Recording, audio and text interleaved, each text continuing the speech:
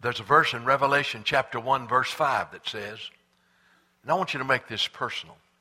It says, unto him who loved us, Jesus, and washed us from our sins with his own blood.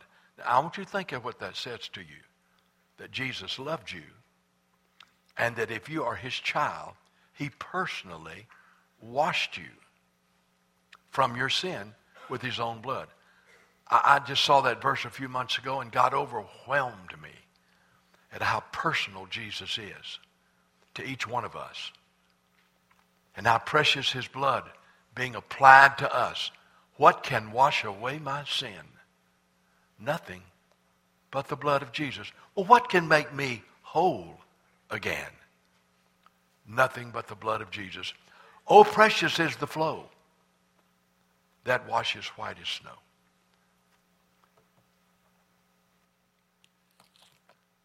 You know, we're living in a troubled world. Let me make it personal. We're living in a troubled nation, in a troubled world. Christians are becoming increasingly aware that God is responding to what's going on in this troubled world, and is going to respond in a powerful way. It's not like God doesn't know what's going on, but you need to understand that God, in God's time, even now in the heavenlies and in other ways, God is at work, increasingly at work. It is a tragedy that a few weeks ago, we lit up the White House with the colors of a rainbow. What a tragedy.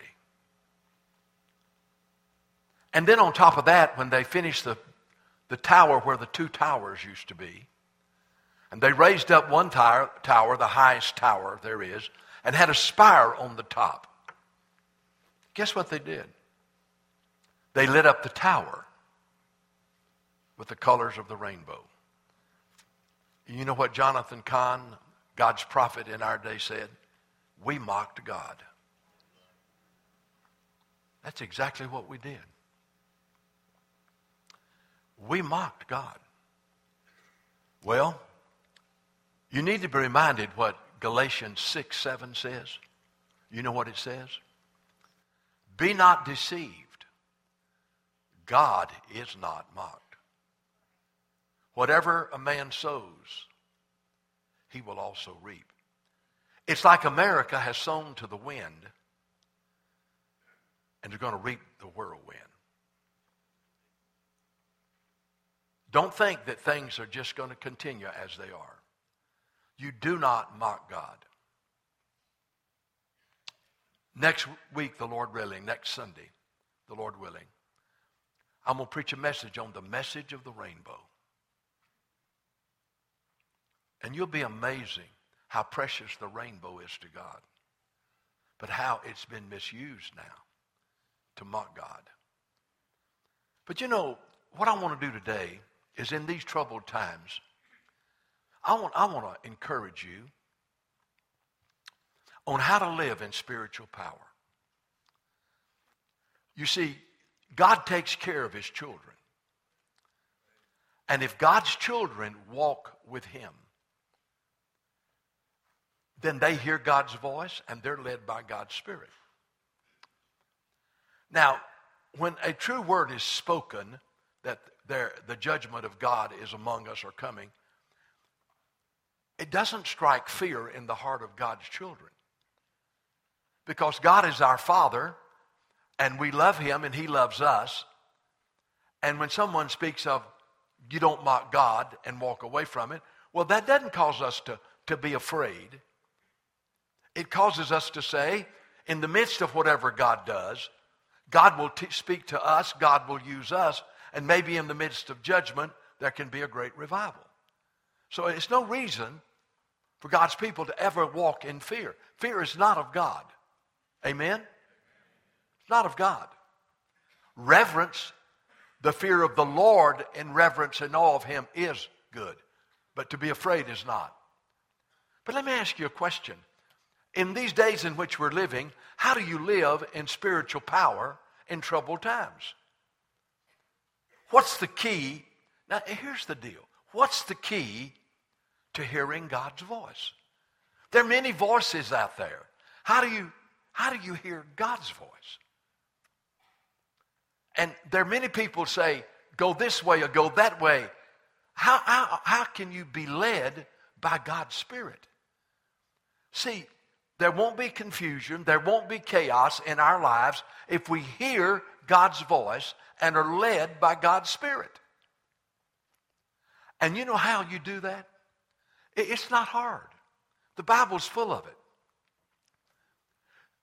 A believer, a Christian, a child of God, the most important thing in your life is your fellowship with God. It is more important than anything else. If you, as a child of God, are living in daily fellowship with God, are you listening? You will hear his voice, and you will be led by his Spirit. But if for some reason we're not in fellowship with God, if for some reason the Holy Spirit in us is grieved, or the Holy Spirit in us is quenched, then we will not be able to hear the voice of God and be led by the Spirit of God. So I want to underline it. I want to underline it twice. I want to underline it 3 times. The most important thing in your life is your daily fellowship with the living God. Now, the Bible says that. In 1 John chapter 1, I want you to notice what it talks about, how important our fellowship is with God.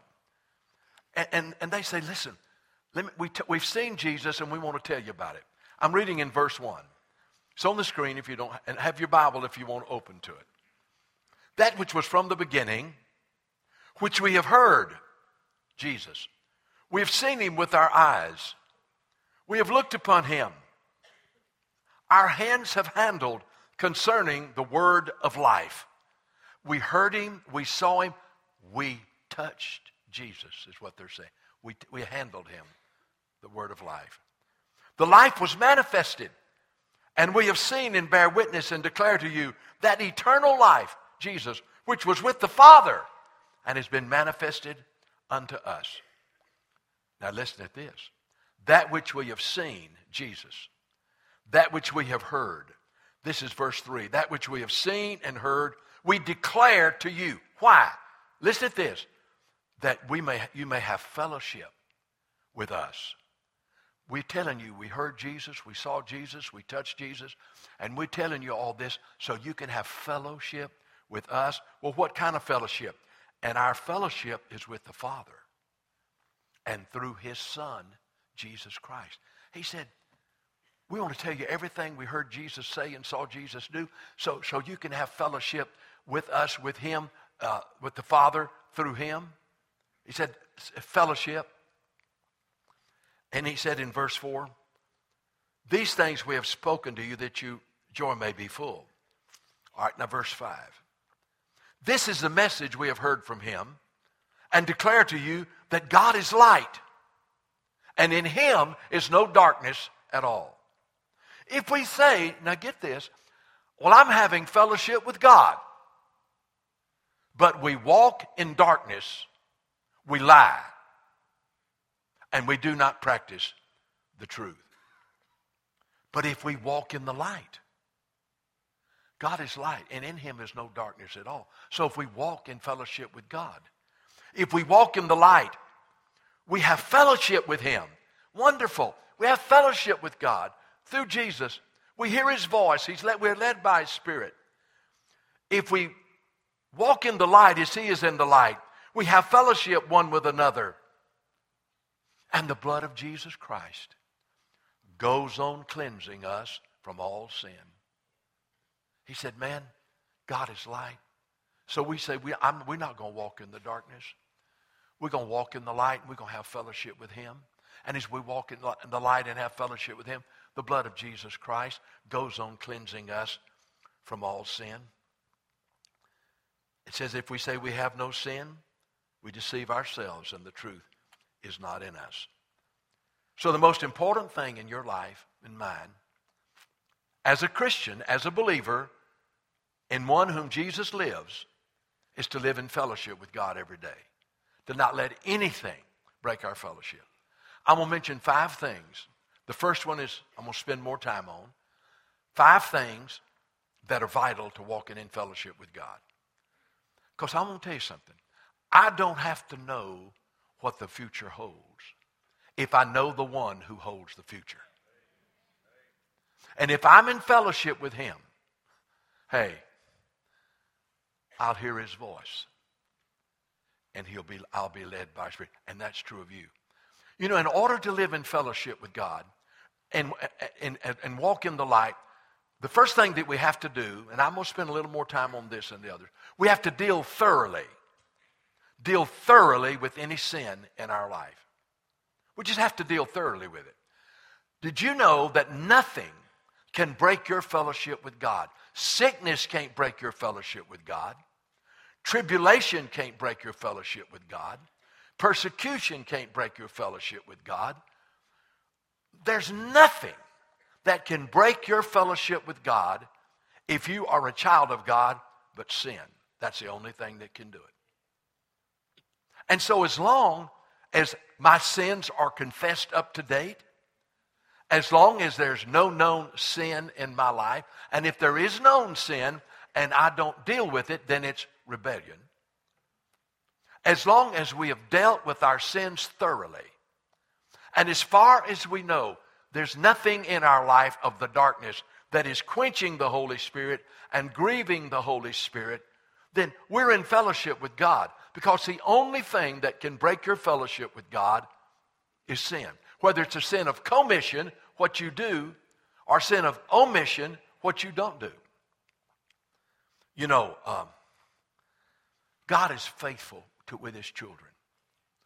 Let me tell you the good news. Light exposes. Now, when you came in here, all these lights are on. But what if there wasn't one light on? Now, the lights are on, and you can see all these communion trays right here. But what if you came in here and all the lights were off? You wouldn't be able to see them. They're here, but you wouldn't be able to see them because it was dark. You see, the light of God shines in the life of his children. We're walking in the light, and the light exposes. Light exposes. And the beautiful thing about it is, it'll expose anything in our life that is darkness. It'll penetrate it. And so what the light exposes, this is the way you deal with sin in your life. There is conviction. That comes from the Holy Spirit. The Bible says that when the Holy Spirit has come, Jesus said, when he has come, he will convict the world of sin, righteousness, and judgment. So whenever there's sin in my life, the light of God shines on it, and he convicts me. Okay? Conviction leads to confession. 1 John 1:9, this same chapter says, if we confess our sin, he is faithful and just to forgive us our sin. Now the word confess in the Greek means to agree. God shines some light. The light of God is shining into my heart, and it shines on something that is sinful. And God, the Spirit of God convicts me. He convicts me, and I know it's sin. And I say, I agree with you. I agree with you, Lord. I agree with you. It is a sin. You know what I did? I just confessed it. That's what confession means, to agree with God. And if we confess our sins, now here's the good news. He's faithful and just to forgive us our sin and to cleanse us from all unrighteousness. So I see conviction, confession, and cleansing. And he says if we confess our sins, faithful and just to forgive us our sins and to cleanse us. Wash them away. Over in 1 John chapter 2, verse 1, it says, my little children, I'm writing to you, don't sin. Now, the word little children is an affectionate term for Christians. Hey, my Christian brothers and sisters, I'm writing unto you not to sin. But if anyone sins, we have an advocate with the Father, one who pleads our case. And he's the propitiation substitute, sin bearer for our sins, and not for ours only, but for the sins of the whole world. Did you know that as a child of God, when a Christian sins and the Spirit of God convicts them and they confess it, Jesus pleads our case. We have an advocate with the Father, Jesus Christ the righteous, and he's the substitute provision for our sin, and not for ours only, but for the sins of the whole world. So, in these days, we got to walk in fellowship with God so we can hear his voice and so we can do his will. Be led by his Spirit. So when the Holy Spirit convicts us, there is to be confession. We're to agree with God that it is a sin. And then there is to be cleansing. Now let me say something. The Bible says that conviction produces a godly sorrow. Over in 2 Corinthians 7, it tells us that conviction produces a godly sorrow. I want you to look in 2 Corinthians 7, verse 9, and I want to show you the difference between godly sorrow that leads to cleansing and worldly sorrow that leads to death. It says here, now in verse 9 of 2 Corinthians 7, now I say to you, brethren, verse 9, now rejoice, not that you were made sorry, they were broken, they were sorry, but that your sorrow led you to repent, to turn around, to quit doing what you were doing. He said, I'm not rejoicing that you were made sad or sorry, but I am glad that that sorrow led you to turn away from your sin, and your sorrow led you to go in another direction. Now rejoice that you were not that you were made sorrow, but that your sorrow led to repentance. For you were made sorry in a godly manner, that you might suffer loss from us in nothing. Here it is. Godly sorrow produces repentance. It causes you to change. It causes you to turn away from the sin. You confess the sin and you go right back and do it. You confess it and go right back and do it. You confess it and you go right back and do it. You confess it and you go right back and do it. There's no godly sorrow. There's no repentance. It says here, godly sorrow produces repentance. You confess the sin and you turn away from it. You confess the sin and you walk away from it. Godly sorrow produces repentance, leading to salvation, not to be regretted, but get this. The sorrow of the world produces death. There's a worldly sorrow.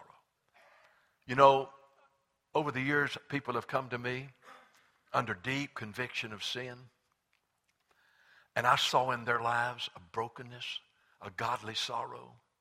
They knew they'd sinned against God. These were believers. They knew they'd sinned against God, and that godly sorrow had broken their hearts. And man, I knew that they were not going to go back where they were. They were not going to keep living like they were, because that godly sorrow had caused them to change the direction of their heart and to move in another direction. But you know, I've had many people come, and they didn't really want to be there, but they say, well, I messed up, Brother Fred, and I sure am sorry. You know, they weren't sorry that they sinned against God. They were sorry they got caught. They weren't sorry that they'd sinned against God. They were sorry for what their sin cost them. Oh, yeah. That's a worldly sorrow. Oh, how many people, oh, well, I know I shouldn't have done that, and I'm so sorry that I did that. Don't say one thing to God. Don't say one thing about God. And then they just go right on. See, that's worldly sorrow, and it'll lead to death. It does not produce a change in your life. So you have to deal thoroughly with sin. And that is a godly sorrow that produces repentance that leads unto fellowship with God. Hey, by the way, David really sinned. But you know, he was forgiven. And God changed him, and he began to live a better life than he did before he messed up. But you know why God didn't give up on David? In Psalm 51, he said, I acknowledge my transgressions. David's praying. He'd committed adultery. He'd sent Uriah to the front of the battle and he'd been murdered. And he'd lied. He said, I acknowledge my transgression. My sin is ever before me. I'm under conviction, Lord. And then he says, here's godly sorrow. Against you, Lord.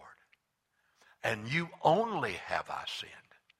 But David, you sinned against Bathsheba. You sinned against Uriah. He said, but you don't understand. I sinned against God. Against you and you only have I sinned and done this evil in your sight, that you may be clear when you speak and blameless when you judge. I know I spent a considerable amount of time on this, but I want you to understand. The only thing that can keep you from living in fellowship with God is that you don't deal thoroughly with sin in your life. And if you'll deal with it, God will cleanse you. He'll wash it away. And I'm telling you, you're restored and you can move on. You don't have to work your way back. You come back quickly through the blood of Christ. But you got to deal thoroughly with sin. Now, I got to say this. You got to know the difference. Now, this will help you. Between conviction and condemnation. You see, the devil is a condemner. In fact, one of his names is, he's the accuser of the brethren. Not lost people. He's the accuser of the brethren. So, he loves to accuse Christians. So you feel like, well, something's wrong in my life. Something's wrong. Something's not right with me and God. Something's not right with me and God. Something's wrong. It's kind of like a cloud. And you say, Lord, what is it? What is it? I don't know what's wrong. I don't know why I seem to have this cloud. Well, what's my problem? God doesn't say anything. He doesn't say anything. You know what that is? That's condemnation. It's coming from the enemy. It's not coming from God. Because listen to me, if you get this, it'll save you a lot of heartache. Anytime God convicts a person, he's specific. Well, Lord, what did I do wrong? I'm not going to tell you. Oh, no. Lord, what did I do wrong? He said, that's exactly what you did. He names it. And so remember, condemnation is general. It's just a feeling and it's straight out of hell. But conviction is specific. God puts his finger on the sin. And once you confess it, it's gone. You're not condemned anymore. You don't feel condemned. You're cleansed. You're forgiven. And so don't you live under a cloud of condemnation, but you be quick to respond to conviction with godly sorrow that leads you to turn away from sin. I said, man, you sure made a lot of time on this. You know why? Because the rest of what I'm going to say is not even important if you don't get this. The only thing that can break your fellowship with God is unconfessed sin. Well, here are the other four. I'm just going to name them. If you're going to walk in daily fellowship with the Lord, you've got to deal thoroughly with sin. And this is going to kind of surprise you. You can never own anything. If you're going to be in fellowship with God, not only have you deal thoroughly with sin, but you can't ever own anything. You say, what do you mean, Brother Fred? I mean what I said. You can't ever own anything. Let me give you some verses. Did you know the Bible says in 1 Corinthians 6, verse 19, what does it say? It says, it'll be up on the screen.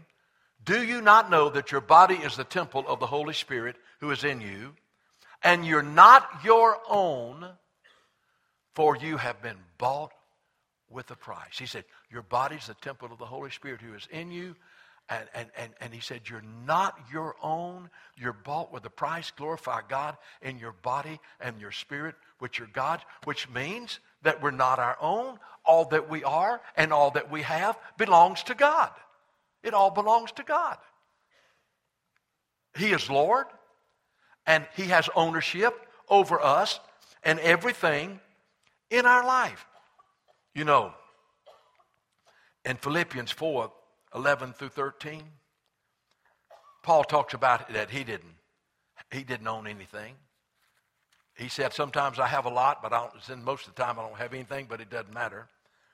It says, here it is, in Philippians 4:11. Now I speak in regard to need, for I've learned in whatever state I am to be content. He said, now listen, boy, that's a big statement, isn't it? It doesn't matter where I'm at and what's going on in my life, I'm content. 95% of the people I know are not content. And you're looking at one of them. I mean, are you really content with your circumstances in life? Or is there always something say it's got to be better, you got to have more? He said, I've learned at whatever condition I'm in to be content. He said, I know how to be abased. I know how to have nothing. I know how to have bound. I know how to have everything. He says, I know what it is to be in the pit, and I know what it is to be in the valley. In the mountain. I know how to be abased. I know how to bound. Everywhere in all things I've learned to be full, to be hungry, and to abound, and to suffer need. I can do all things through Christ who strengthens me. The devil could not do anything with Paul because he'd go to Paul and threaten him, Paul, and said, I am going to take away everything you have. He says, go ahead, I don't have nothing.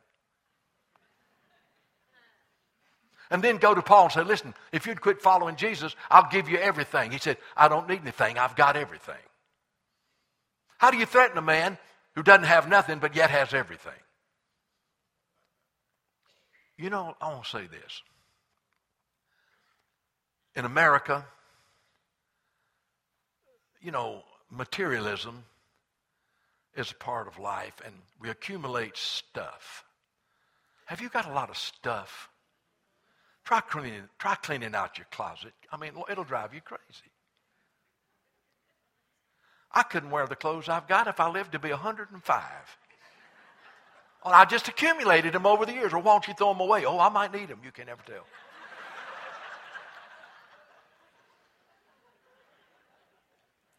But just let me say something.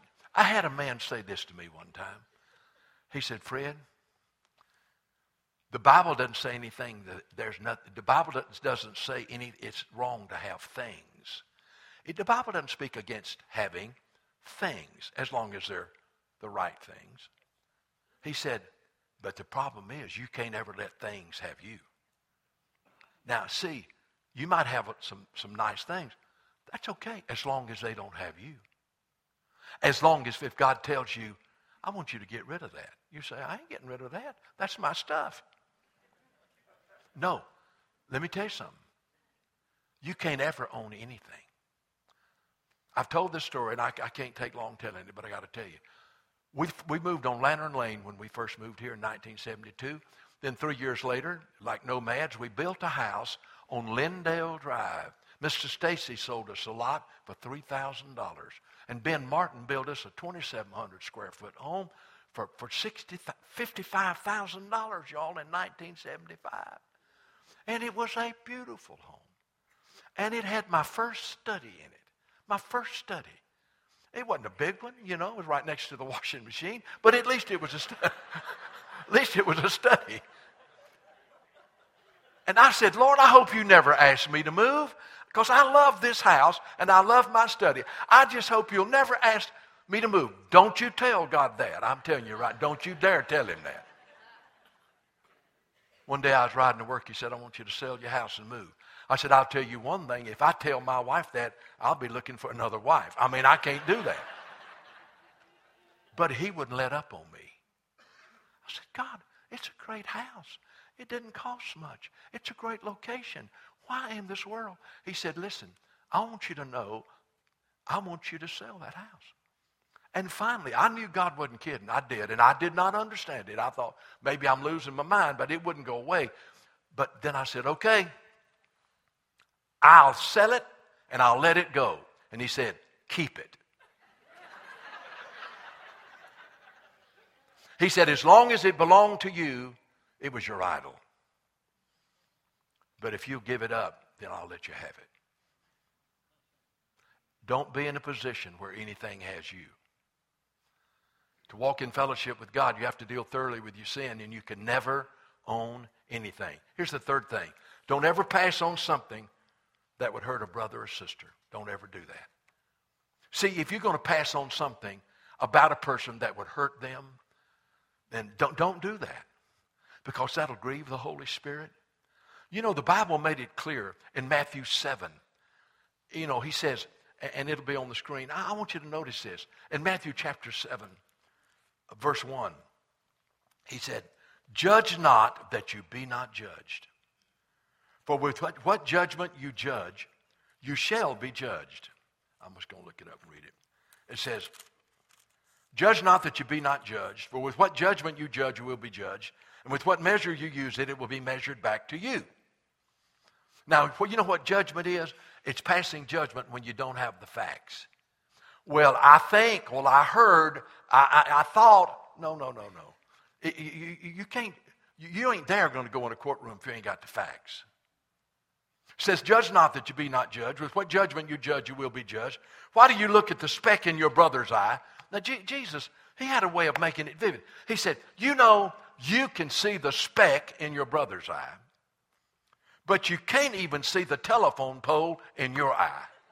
It says plank, but it sounds to me like a telephone. He said, boy, you look at that speck in his eye. What about the telephone pole in your eye? So why do you look at the speck in your brother's eye and do not consider the plank in your own eye? Or how can you say to your brother, let me remove the speck in your eye, when you look, a plank is in your own eye? Hypocrite, first remove the plank, the telephone pole from your eye, and then you'll be see clearly to remove the speck from your brother's eye.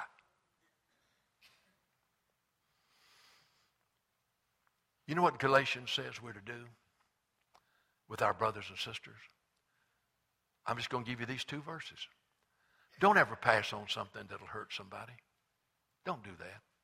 Well, why would you pass on something that would hurt another brother or sister? Why would you do that?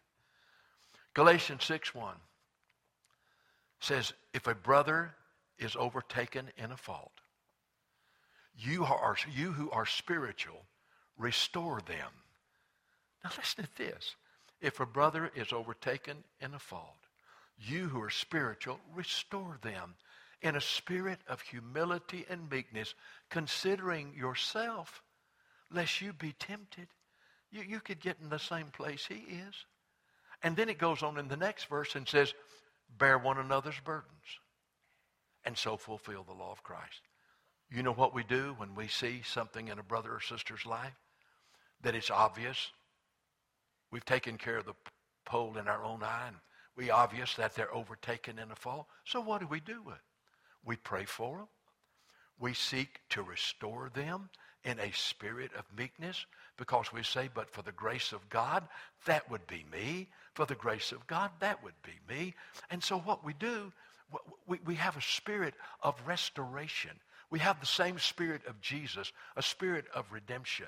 And when we see something in a brother or sister's life, we don't pass on that which would hurt them. No, in a spirit of meekness, we love them and seek to restore them, because we want to help them bear that burden. But for the grace of God, that's where you or I would be. You know, we've heard this before. That, and I don't like the word Christians, because I don't think this is a good way to say it. But they say that religious people shoot their own wounded. You know, I love the saying of the Marines, no one left behind. I like that. I hadn't thought about it. I think of my brothers and sisters in Christ sitting out there in front of me. I don't know what's going on in your life, but if it's not good, I want you to know one thing. We're not going to judge you. We ain't going to judge you. You know what we're going to do? We're going to love you. And we're going to, in the spirit of meekness, we're going to ask God to help us restore you, because we don't want anybody to be left behind. Not one person in here. But Brother Fred, I've sinned grievously. Hey, we've all sinned grievously. My God, if we can't have compassion on one another, knowing that we fight the same devil and we live in the same hellish world, and we're all fighting for our lives by the power of God, if we can't help each other when we are in need, God have mercy on us. Our religion is in vain. No one left behind. That's it. No one left behind. And I promise you, If you come to me or any of I know our people. If you come to them hurting, they're not going to condemn you. They're not going to put you down. You know what they say? How can I help you? How can I help you? How can I help you get beyond that? What can we as a church do? Let me tell you something. That is the Spirit of Jesus. If Jesus had not had that Spirit, he would have booted Peter out of the church before he ever got in it. Right? Peter had it wrong 80% of the time. But God can change people, can't he? Well, here's a fourth thing. Heed the words of Jesus. Now, if you're going to stay in fellowship, deal thoroughly with your sin, never own anything, never pass on anything to hurt a brother or sister. Heed the words of Jesus. And I'm just going to give you 2 verses. Be full of the Word of God. Jesus was tempted in the wilderness. The devil came and said, command these stones be made to bread. Now this is a word from God for you to be in fellowship. He said this, man shall not live by bread alone, but by every word that comes from the mouth of God. Jesus said, you be full of the Word of God. Now, a part of fellowship with God is feeding on His Word, feeding on it. More important than the newspaper, a lot more important than the nightly news. I'm telling you, you know, the devil loves to keep people away from the Bible. He'll give you 1,000 things to do when you're going to read your Bible. He'll get you distracted. He don't want you to read the Bible. He doesn't want it. He's afraid of it. He's scared of it. It's the sword of the Spirit. Heed the word of Jesus. You can't live by bread alone, but you've got to live by every word that comes from the mouth of God. And then he said you got to pray. And it's in Luke chapter 11, verse 5. I'm not going to read it. I'm just going to paraphrase it. A man had some people come to visit him unexpected. And he didn't have any bread. So he went to see his neighbor. Jesus said this, Luke 11. His neighbor was asleep. He said, knocked again and said, what are you doing knocking at me? I'm in the bed and the kids are in the bed with me. Leave me alone, will you? Man kept knocking. He said, all I want you to do is to give me a loaf of bread. I've had some people come to visit and I ain't got anything to give them. He said, it ain't because I want to, but I'll get up from here and I'll give you a loaf of bread just to get you off my back. And Jesus said, now that's the way a neighbor acted. He said, but now, if you have a need, he said, just knock. And just keep on knocking. And then he said, you know what he said in the next verse after that? Ask. I'm going to paraphrase it. Keep on asking. It'll be given to you. Keep on seeking, and you will find it. Keep on knocking, and the door will be open. If you, being evil, know how to give good gifts to your children, how much more shall the Heavenly Father give the Holy Spirit to them that ask Him? So if you're going to live in fellowship with God, listen to the words of Jesus. You can't live by bread alone, but by every word that comes from the mouth of God. And He says, listen, keep knocking, keep asking, keep seeking. Your Father is a good Father, and He gives good gifts to those who pray. All right. And here's the last one. Don't ever accept any glory. You know, that's one of the problems with modern religion. We got too many superstars. I want to tell you one thing. There's only one star, and it's the bright and morning star, and His name is Jesus. Let's don't magnify men, glorify men, exalt men. Let's glorify the Son of God. Any man of God, and when someone encourages them, and people need to be encouraged, he said, but you need to understand, by the grace of God, I am what I am. I don't have one thing that I did not get from God. So why should I ever glory in it as if it came from me? Let me tell you something. The Bible says no flesh shall glory in His presence. The Bible says God shares His glory with no man. And so let's don't get our eyes on men, and let's don't exalt men. Let's honor the men of God and honor the prophet of God. But listen, let's don't look to them. Let's give God the glory. You know the thing I love about Jonathan Cahn? First of all, one of the two true prophets I've heard in my lifetime. David Wilkerson was the first one. Leonard Ravenhill was a revivalist, and in some ways a prophet. But Jonathan Cahn is by far the most prophetic man. He's humble. He never mentions money. He's all about Jesus. He's all about glorifying God. And 3-4 years ago, you'd never heard his name. He was just a saved Jew pastoring a little church up there, and all of a sudden he saw the hand of God, and when the towers went down and wrought the harbingers, and God supernaturally had the book printed, and then it's gone all over the world, the bestseller, and now God has raised him up as a voice crying in the wilderness. And if you don't think he's of God, you just listen to what he said to the Congress when he addressed it. You just listen to what he said when he spoke before the United Nations. I'll tell you what he did. He made Isaiah look like he was meek and mild. He made Jeremiah look like he was afraid. He's the boldest man I've ever seen. He's bold. And when he speaks, I listen, because he hears from God. But I guarantee you, he wouldn't touch the glory of God. Oh, no. Oh, no. He wouldn't touch the glory of God, because he knows that no flesh is glory in his presence. And he would be nowhere if it wasn't for the grace of God, who raised up a nobody and made him somebody who would only give God the glory for what God had done in his life and is doing in this world. Never accept any glory. Give all glory, honor, and praise to the Lamb of God.